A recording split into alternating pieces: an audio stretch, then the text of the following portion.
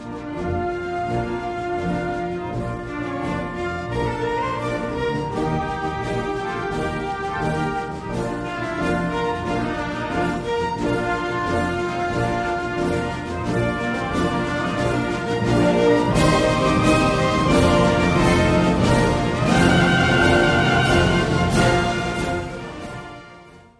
back to the Christian Soldier Podcast. I'm your host, Robert Spurbeck. I want to say happy 2024 to everyone.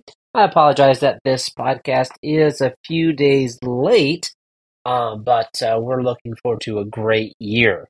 And one of the new things we're doing in the podcast this year, and this is the beginning of the third year of the Christian Soldier Podcast. Started this back in 2022, beginning of the year, so going into there's a second year, going into the third season here.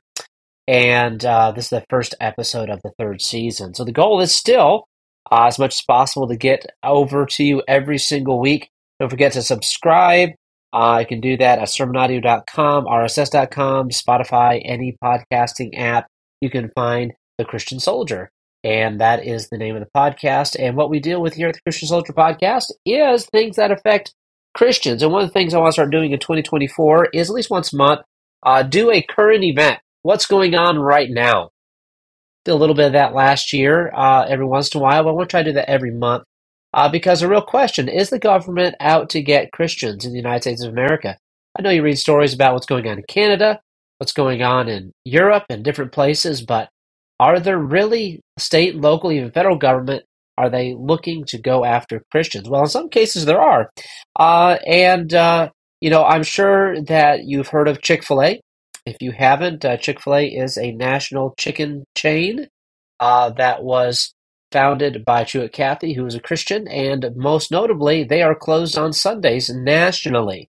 However, the New York State Legislature in December of last year decided to take issue with that by proposing a bill that would require businesses, most specifically Chick-fil-A, to be open on Sundays if they want to have a spot on the New York State Thruway system. Now, some of you maybe don't know, I'm originally from New York. I live in Texas now, but I grew up in northern New York State, and I have taken many trips on the New York State toll road system. They call it the Thruway, but it's a toll road that goes across the state from east to west, from Buffalo all the way to New York City. And also there are extensions of it that go between Albany and New York City and New York City and New Jersey. Anyway, it's a system. It's a toll road system. And along the way, there are rest stops that are run exclusively by the Thruway system. So you can stop, and some toll roads you have to get off the toll road, go to a restaurant, then get back on the toll road. But in New York State, the restaurants and rest stops are right in the center, and you don't have to get off the Thruway. You just stop, eat, and get going again. So very convenient. And I grew up going to a lot of these rest stops, going to a lot of these restaurants. McDonald's is in there, Burger King, Sbarro's Pizza, and a lot of other places, some even local restaurants. Chick-fil-A, of course, is part of these. And so what their gripe is that, well, Chick-fil-A is closed on Sundays, and it's not fair to the New York State taxpayer for them to be closed on Sunday. So they're proposing a bill that would force Chick-fil-A to be open on Sunday in New York State, the locations that are on the New York State Thruway system.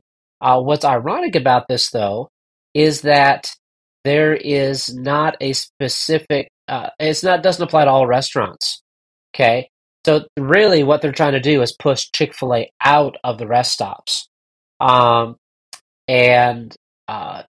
this is what they said. If you want to eat fried chicken while traveling over the holidays, then Chick-fil-A should be open on Sundays. Okay? And it wouldn't immediately apply to restaurants currently operating, meaning that the impact on existing Chick-fil-A locations would be limited. It's, however, with new locations. But they're concerned about, their argument is, well, they're closed when travelers might need them.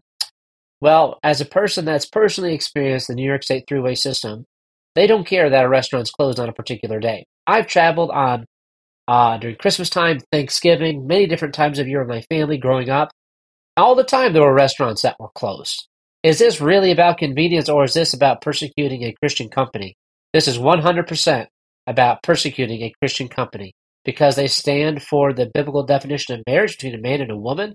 They're closed on Sunday. They don't bow to the LGBTQ plus agenda in our country, and they stand for biblical principles. I understand they're not perfect, but they're trying to take a stand for truth, and they're being persecuted by the New York State legislature.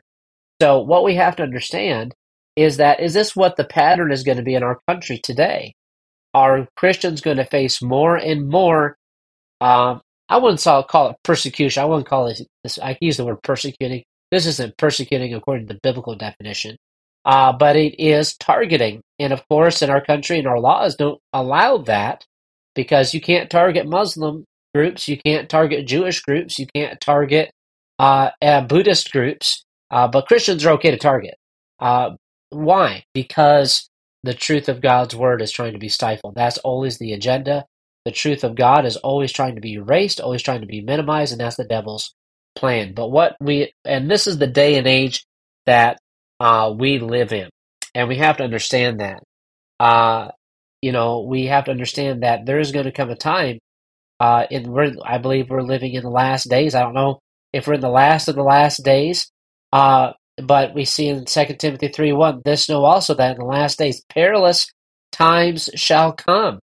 Also, as we look at Scripture, with the perilous times that we're living in 2 Thessalonians 2, verse 3, let no man deceive you by any means, for that day shall not come, except there come a falling away first. That's the day and age that we live in. We live in a day that seems to be falling away from God, but people are still getting saved. Don't get me wrong. I'm not saying it's all over. Don't get out there and soul win. Don't get out there and be a witness. No, we need to be. However, the day and age that we live, we are seeing the pressure against Christians, especially in America. We're seeing pressure in Europe. We're seeing pressure in Canada, seeing pressure against God's people. And there needs to be a vocal outcry of this. I'm not saying we need to go start fights, burn things down. That's not what Christians do. However, we do have a voice in our country, and the New York State legislature needs to hear from Christians. Whether they care about that they hear those voices or not is up to them, but we need to speak up anyway. And whether you live in a local municipality where these type of things are going on, or you live in a state, or even the federal government, that's why we have senators and representatives. They need to hear from us. They'll never listen to us. You don't know what God's going to use you to do. You need to speak up and speak your mind, and speak not only your mind, but speak the truth of God's word, because that's what most people do. They call up and speak their mind. You need to speak the mind of Christ and God's truth to them, and beseech them and pray for them, and pray that they make wise decisions, because this type of thing is not what America is about.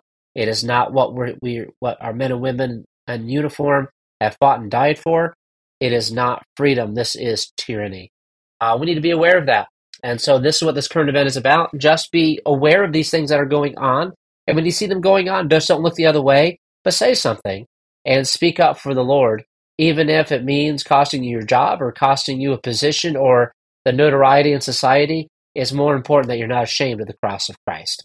Well, thank you for tuning in to this episode of the Christian Soldier Podcast. Next week, we're going to be looking at a very important topic, something that was asked to me, a question about this. I've been asked many times about this particular topic, but I think very interesting. When we look at the book of Genesis, are the Nephilim real? Are there really angel-human hybrids that were created giants in the Bible? Is that really, or is that just science fiction? We'll tune in next week to find out. Thank you for tuning in. I'll see you next time.